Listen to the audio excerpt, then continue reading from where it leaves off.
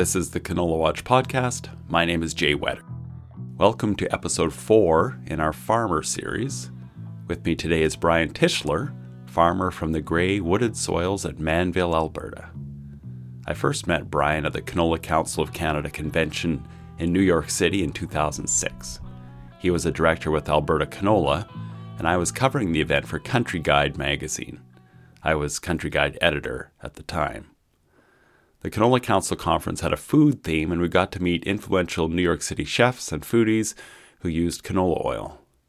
My article about the event is in the May 2006 issue of Country Guide, in case you still have it around. The title, Canola Has to Put Its Flour to Work, reflected on the advice these food influencers had for branding canola.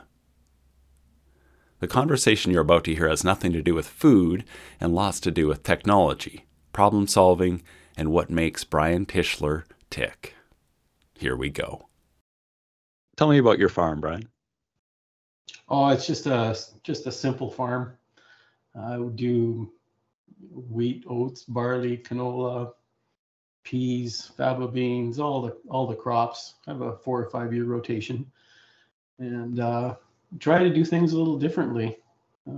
Have adopted not only direct seeding, but true zero till with the disc unit and stripping cereal grains, and most of the crops other than faba beans and canola doesn't seem to work very well, but to maintain that residue cover and trapping snow and keeping the ground cooler during the summer, that sort of thing. A real focus on just plain using less energy to create the same kilogram of wheat as my neighbors do, because time in a tractor, time filling up fuel is a direct cost, and with the prices of fuel going up all the time, I mean, those are things that really need to be considered. Is what is our pounds of CO2 per pound of grain we produce? It's a fairly simple metric, and I think that's hopefully in the future that's something we can explore more, and we could take every farm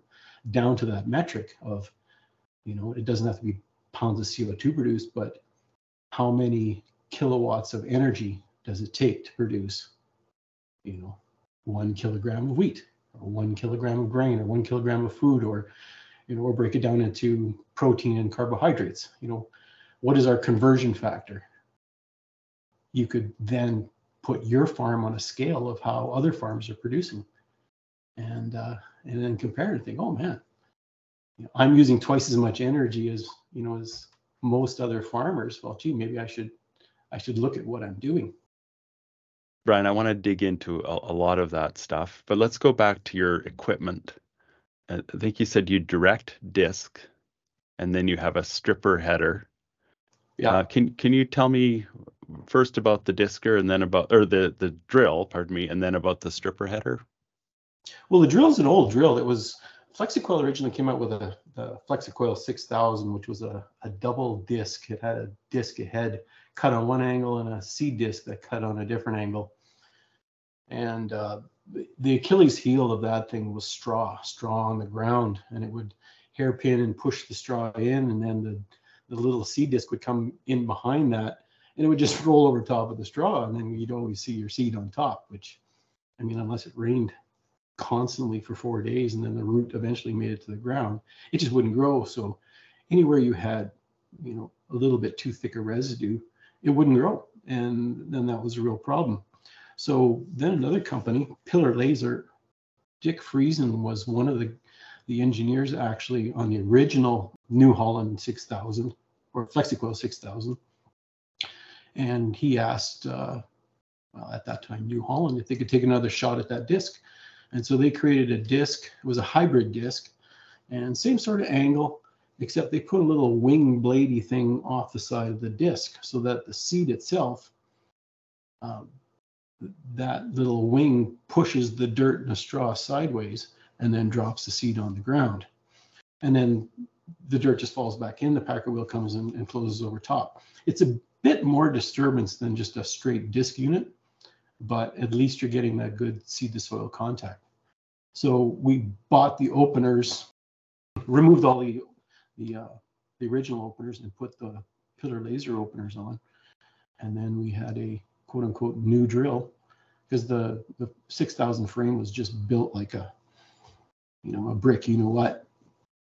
And so the frame will last forever. And we put the new openers on, and it's worked really well. It was quite a learning curve to then incorporate using a stripper header, which just strips off the grain off the straw, and it leaves the straw standing. And leaving the straw standing, what it does is now it's not laying on the ground, so the disc just drives beside it, and just weasels its way through it. So as long as you're leaving that straw up in the air, then you no longer have hairpinning problems. Like it's amazing how you can, how the straw breaks down, because generally there's more moisture in the soil, and the soil is much happier because you have all this residue on top, and you don't have the heat. Like we've had, hailed out flax straw that we've just left on top, and then seeded it into it that spring, the way it had lodged. And then by the following year, you just take that straw and you just, gently rub it in your hands, and it just turns to dust. If you just leave it alone, if you just leave things where they are, you don't have piles, you don't have difficulties in residue being stringy, being drug, that sort of thing. You just leave it alone, right? You save energy, and let nature do it rather than straw choppers and all this diesel fuel. You said your system is really good for cereals, maybe not as good for canola and faba beans. What's the difference? No, just the stripper. Like the stripper, what it needs to do is it's just like a combing rotor. Like if a faba bean is on the other side of the plant and pointing away, then how can the stripper grab it? So it tends to shoot out a few beans, ahead. And if you have 4 beans per square foot, well, you've lost a bushel an acre. And you look down, you go, oh my gosh, there's beans everywhere. So then you just use a straight cut header. And canola, we found too that, with a long pod and possibly lodged, that sort of thing, or that you could do it, but I think that the yield or the losses are too high on the header. And in some ways, separating those pods from the canola, you have to slow down. I mean, you're still limited by your sieves. So all the pods and a lot of the plant remains on the ground, but all of those pods and that canola is all kind of bunched together. So you're still limited by the speed that you're going by your sieves. I mean, the capacity of your sieves and air system is what limits your travel. So there wasn't really a lot to gain by going to a stripper header. Okay, so you use the standard straight cut header with the canola and with the faba beans. Yeah, and that's key. I mean, use what works. What is the primary motivator? You talked about reducing the pounds of CO2 per pound of grain, and that being a simple metric. Is that what drives you forward, or is this ultimately profit and then the CO2 angle is a bonus? Not profitability, it's just fun. I had this discussion this morning. Farming is what I do. It's not who I am. And I think if I had to go back to a shank machine and some of the harrowing all the time and maintaining a straw chopper and that's where I just don't think I would farm, because it's just a lot more fun to do something completely different, and just the challenge of trying to get away with doing as little as possible is it's just plain fun. It's interesting.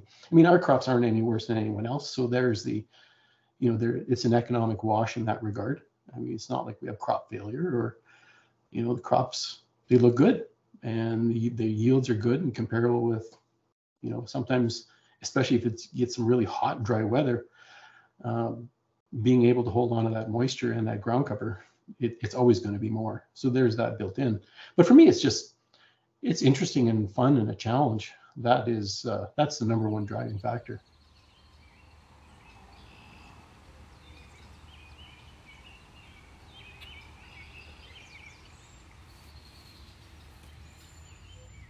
We're going to come back to a few of those statements because I think they're fantastic. But we need to explore who you are. Are you sure you want to go there, Jay? You have an engineering background. Tell me about your job before you became a farmer. I took electronics engineering technology at NAIT and then studied biomedical and microcomputers, and then in the 80s and microcomputers and microcontrollers and all that highly integrated was just kind of coming in. It was all very, very new. And I thought that the concept of medicine and electronics together was, again, something fun, something really, really challenging. And so that's the route I took.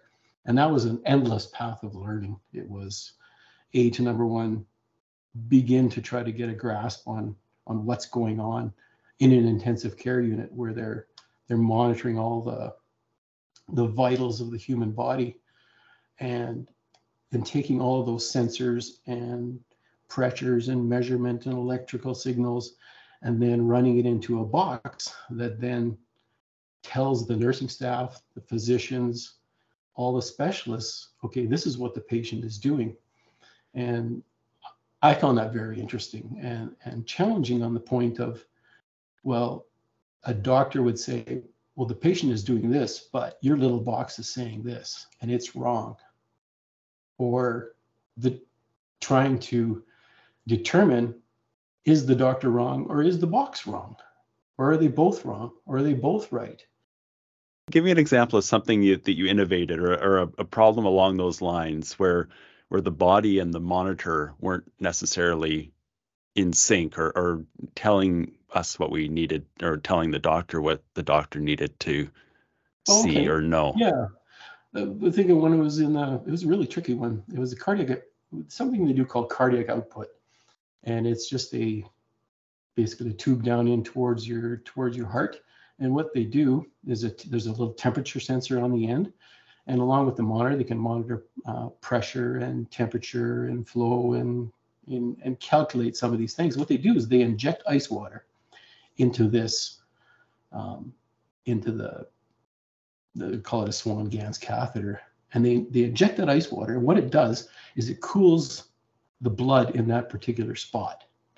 And now what the heart does is it tries to replace that ice water then with fresh blood. And so what you do is you monitor then that temperature with a little temperature probe in the end of the Swan-Ganz. And it's quite a process to get that, catheter into exactly in the right spot in the heart. And so they were doing that, but they were getting very inconsistent cardiac output readings with the patient, what they kind of expected and what the monitor showed. And okay, well, is it the monitor? Is it actually the patient? Is it the temperature of the ice water? Is it the placement of the Swan-Ganz catheter? Is it a bad connection? Is it possibly bad software for this patient? And in the end, it turned out to be a faulty thermistor in the very end of the Swan-Ganz catheter. Where you had a team of professionals standing around an ICU bed making a decision, and everybody, putting their information in, and you come up with an answer, and then you head that direction. But you had to do something because time is of the essence, and you can't, well, I'll come back tomorrow and I'll think about it tonight. No, you need to do this stuff now. This is all new to me, so I'm trying to wrap my head around this.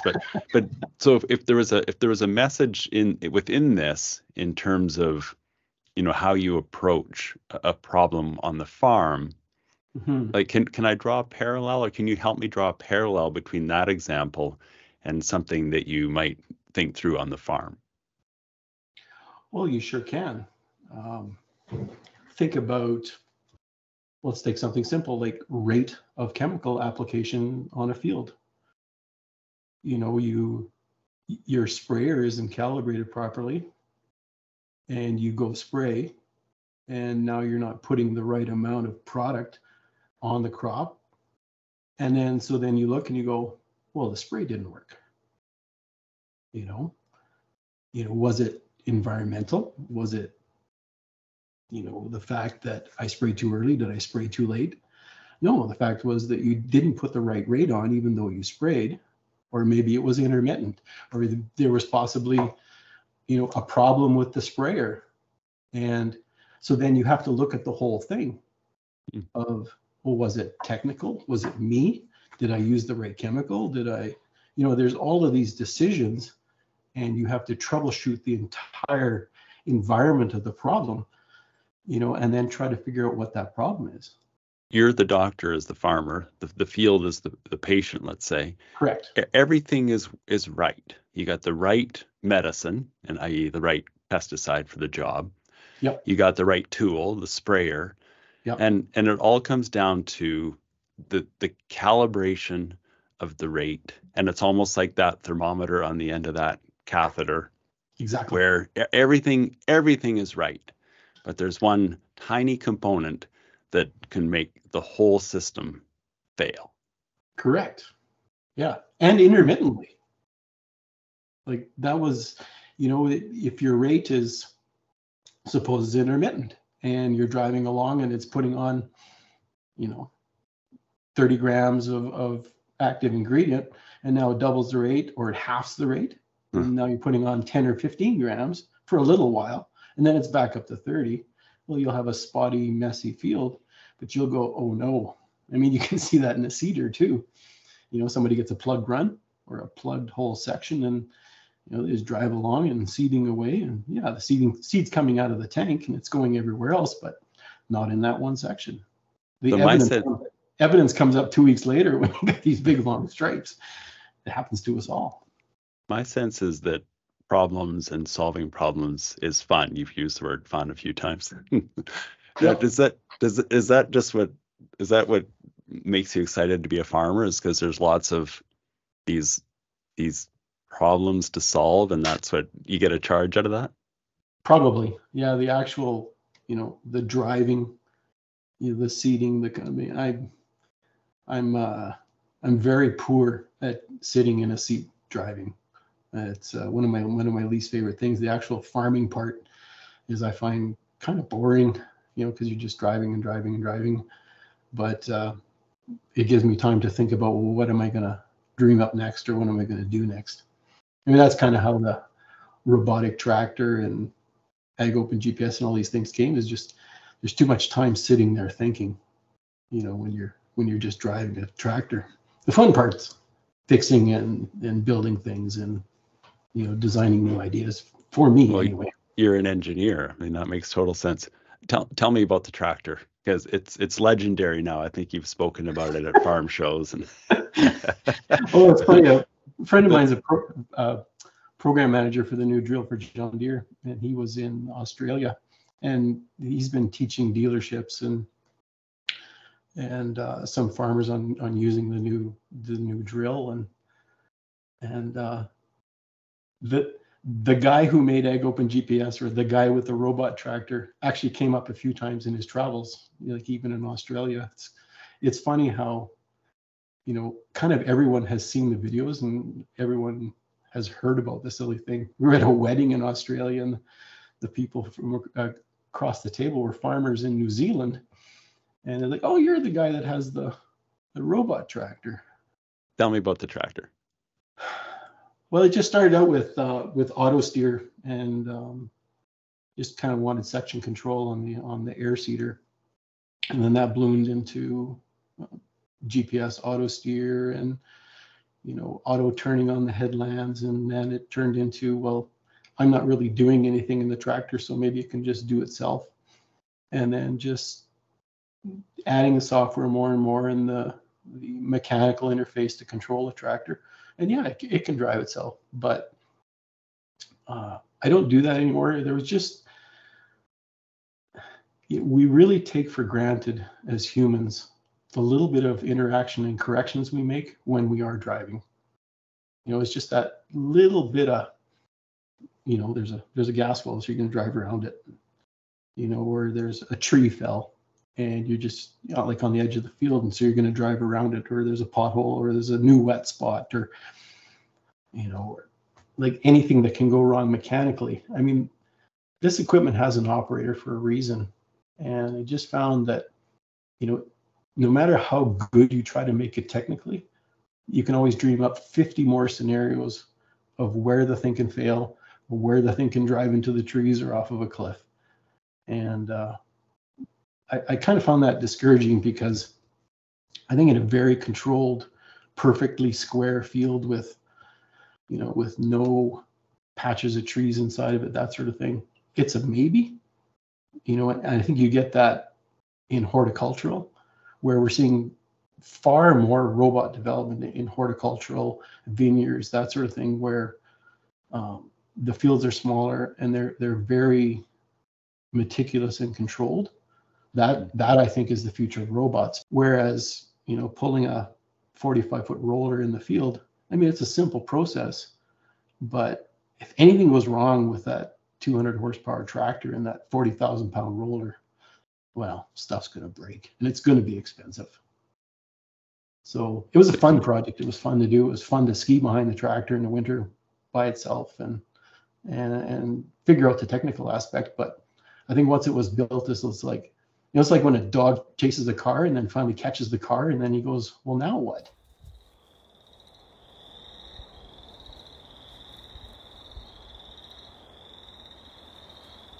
Technology isn't always the answer. Like, the newer technology may not be the right fit for your farm. And I think that's where really good understanding of the technology, being able to do an accurate return on investment of that technology. And it doesn't matter what the technology is, but don't just listen to the ads and the colorful pictures and the slick marketing of a particular piece of equipment with a particular piece of technology. Is to do a good old-fashioned return on investment. Will this technology actually make me money? I think variable rate is a good example, because it should be quite easy to prove a really good ROI on it. And it's expensive to do. I mean, the technology is expensive. The equipment, the mapping, the getting together all the data, creating the prescription maps, doing all of these things takes a lot of effort, takes a lot of time, and it takes a lot of money. And in the end, if you didn't do it, how much farther are you ahead after all the cost and the work and that sort of thing is removed from that? Like, your true return on investment, is it worth it to do? At the beginning of this conversation, you talked about, a simple metric is what you called it, the pounds of CO2 per pound of grain. So in converting all the energy into the energy out, I guess, or the product out. In my mind, variable rate is going down that path to more efficient use of the resource. And I hear what you're saying about the cost, because you need to create the map and you need to invest in the work to do that. You need to invest in the equipment that can apply the variable rate. But ultimately, do you see a more precise way of applying inputs as a way down that path to more efficient use of resources? I think real-time analysis, ahead of the tractor, you scoop up a sample of dirt and you process that sample and, have a closed loop system where you're applying the nutrients based on what that particular part of the field needs. That I think would be really slick. Right. So more of some sensors that can give you a Yes. just in time, or like you said, real time rate based on the actual need right there that minute when you're planting the crop or spraying the crop. Yes. Yeah. Because then as you're driving along, it just does it.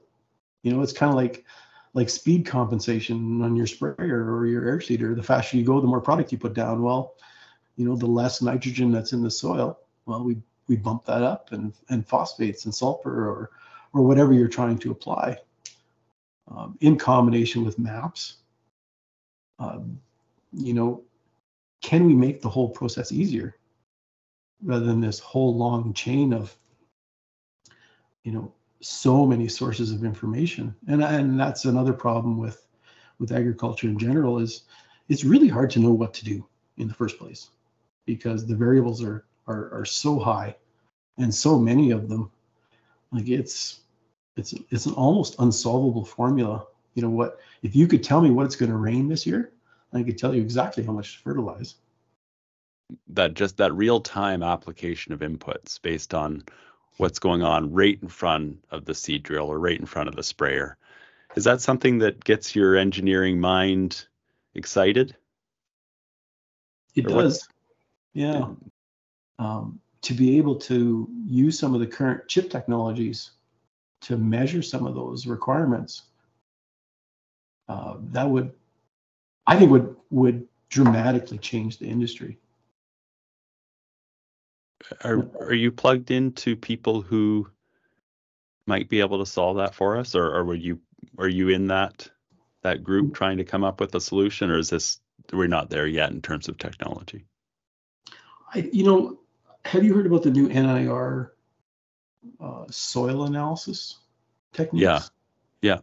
They're just starting to play around with that, and I think some of the, it's like a grain moisture chart. You come up with correction charts where, the NIR says this, so then you need a chart that says, well, based on my type of soil, I have this much nitrogen in the soil.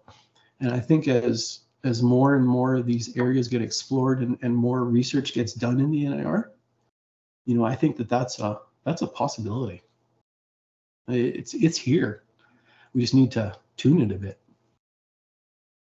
I think a lot of farmers would see a lot of sense in that, where all the variable rate technology and processes we have now are leading us down that path, and maybe adoption is fairly low for variable rate right now for all the reasons that you talked about. But once we get to that, then it will be like auto steer or section control. It'll be something that everybody sees a clear need for, and then adoption will be almost instant.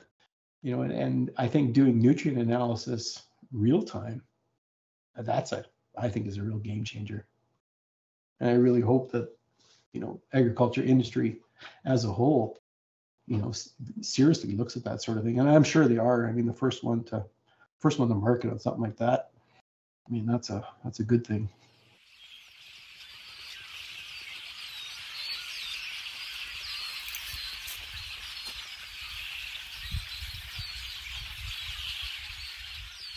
If you take the big picture view of agriculture, how do you think farming in Canada needs to change?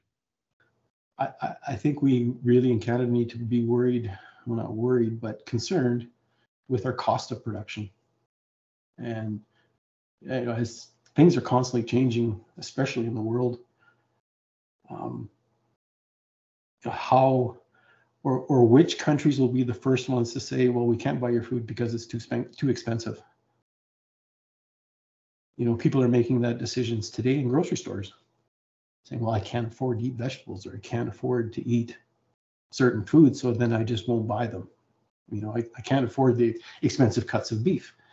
I can't spend $40 a night on beef for my family. So then they just don't buy it. So I think on the world stage, where are we, as a country, and you call it all of North America? I mean, adding subsidies in there and that sort of thing with other countries makes it all complicated. But that's a reality you still have to face. Is maybe a focus on agriculture should be, can we produce it cheaper? How do we produce it cheaper? Well, and these are hard questions. Really hard questions. Is more technology the answer to that? I guess it is, if labor is the biggest cost. I don't know whether it is, but I mean, we talked about fertilizer. That's obviously a big crop input. We talked about machinery and how to lower machinery costs per ton. Mm-hmm. Well, nitrogen, say fertilizer, be able to nitrogen fix is like wheat and corn and canola and some of these high-end crops to be able to develop, biologicals that can help fix nitrogen, or whether it's in the plant already, like a pulse sort of, like suppose we could fix half of the requirements on corn, wheat, and canola. Yeah. To be able to fix half of that end requirement. Well, that's a huge saving. Cost, just direct cost, and energy, and environmental cost, and all that sort of thing. I mean, it's an extreme win for agriculture. Looking at your farm productivity as pounds of carbon dioxide equivalent going in and pounds of grain coming out, is that how you look at your farm productivity? I do. Yeah. Trying to get the same amount of production, but putting less input. How do you begin as a farmer to think through how to make those improvements? Well, let's take a simple one. Let's go back to the stripper header. A combine that doesn't have a straw chopper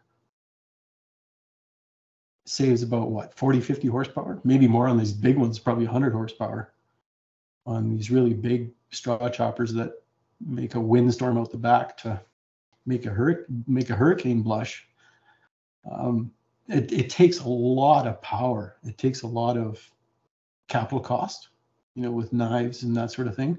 But mainly it's just straight power for the combine. And we're chopping up straw. Like a lot of the new headers, they're almost at the root level. So they're taking in all of the straw in the combine. Sure, they have lots of power. They have lots of everything. But if you just let the straw fall over and the bugs kill it, isn't that a lot more efficient? There's a lot of cases where we've tried to conquer nature in agriculture, and maybe we need to start thinking more about how nature can help us.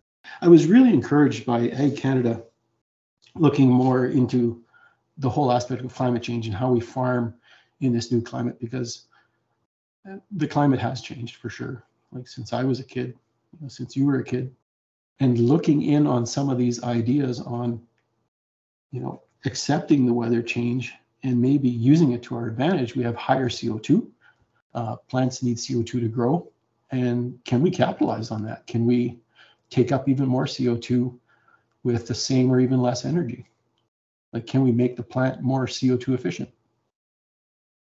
Like, can we get wheat and canola to be a type C4 plant, like corn, where it grows all the time? And can we improve those efficiencies? Just block out all the noise about what climate change and the politics of climate change, and just sit down and think, well, how can I use this to my advantage with a changing level of CO2? So it's something we really need to explore.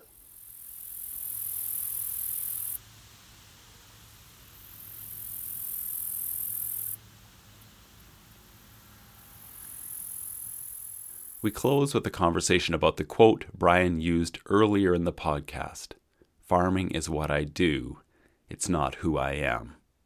Certainly, I do farming, and I do the mechanics of farming and that sort of thing. But my passion seems to be more around how can we take our almost limitless technology we have today and apply it to farming and actually have it successful. That's where my head's going most of the time. So you're not a farmer. I'm putting that in quotation marks that you can't see. Definitely not. What? My neighbors would agree. So how do you define yourself, Brian? I think one word: curious. I love to read. I read all the time. Thank goodness for AutoSteer, because I'm constantly researching thesis and new ideas of control systems and microcontrollers and new ideas and new software techniques and that sort of thing. And the actual act of farming, I kind of just leave that up to nature.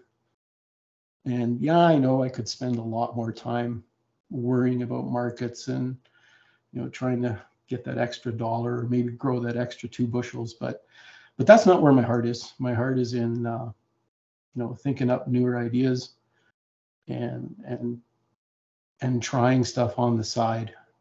I think that we're running into chemical issues.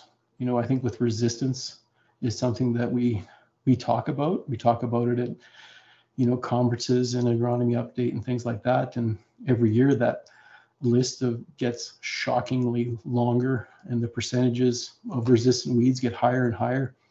So we need solutions that, one of the best sayings, and I wish I could remember who said it, you can't have a chemical solution for a chemical problem. And what are we doing in terms of thinking about other methods of weeding? Be it lasers, be it like a conductive solution that we use high voltage electricity to take care of weeds, other mechanical methods, pick and place type systems with machine learning and machine vision and that sort of thing. Like eventually we're going to run out of chemicals. I mean, kochia is a huge issue. Thinking up some of these newer ideas will be for everyone to think about these ideas and come up with solutions is going to become really, really important. Well, it is really important. These problems are on our doorsteps, and I hate to say it, we're kind of ignoring it. I have to ask you, which I didn't ask earlier and I should have, how did you end up farming when you were doing the medical engineering? I thought it would be, I knew, because I did grow up on the farm, I knew it would give me lots of free time to do the things that I enjoy. It sounds terrible, doesn't it? No. What are the things you enjoy most? What gets you excited? Love the going cycling, going running, going hiking, going deep into the mountains, that sort of thing. But I also love building hot rods and building technology and enabling others to build the technology for themselves in an extremely cost-effective manner. And just agriculture's been well. It's done well for me and my family. And a project like AgOpenGPS allows me to give back to the community. And in turn, people that have received that, they've also given back to the agricultural community. And it's spread all over the world, in every country that I can possibly imagine. And the kindness of farmers and the unique skill set of farmers all over the world, I have found is absolutely mind-boggling. And when I look at the capability of farmers, you honestly feel that there isn't a problem that we can't solve if we actually just identify the problem and move forward with a solution. Well, you might be a reluctant farmer, Brian, but the agriculture in Canada and the world is a lot richer having brains like you helping us along. Thank you for this conversation. Thanks, Jay. It's fun.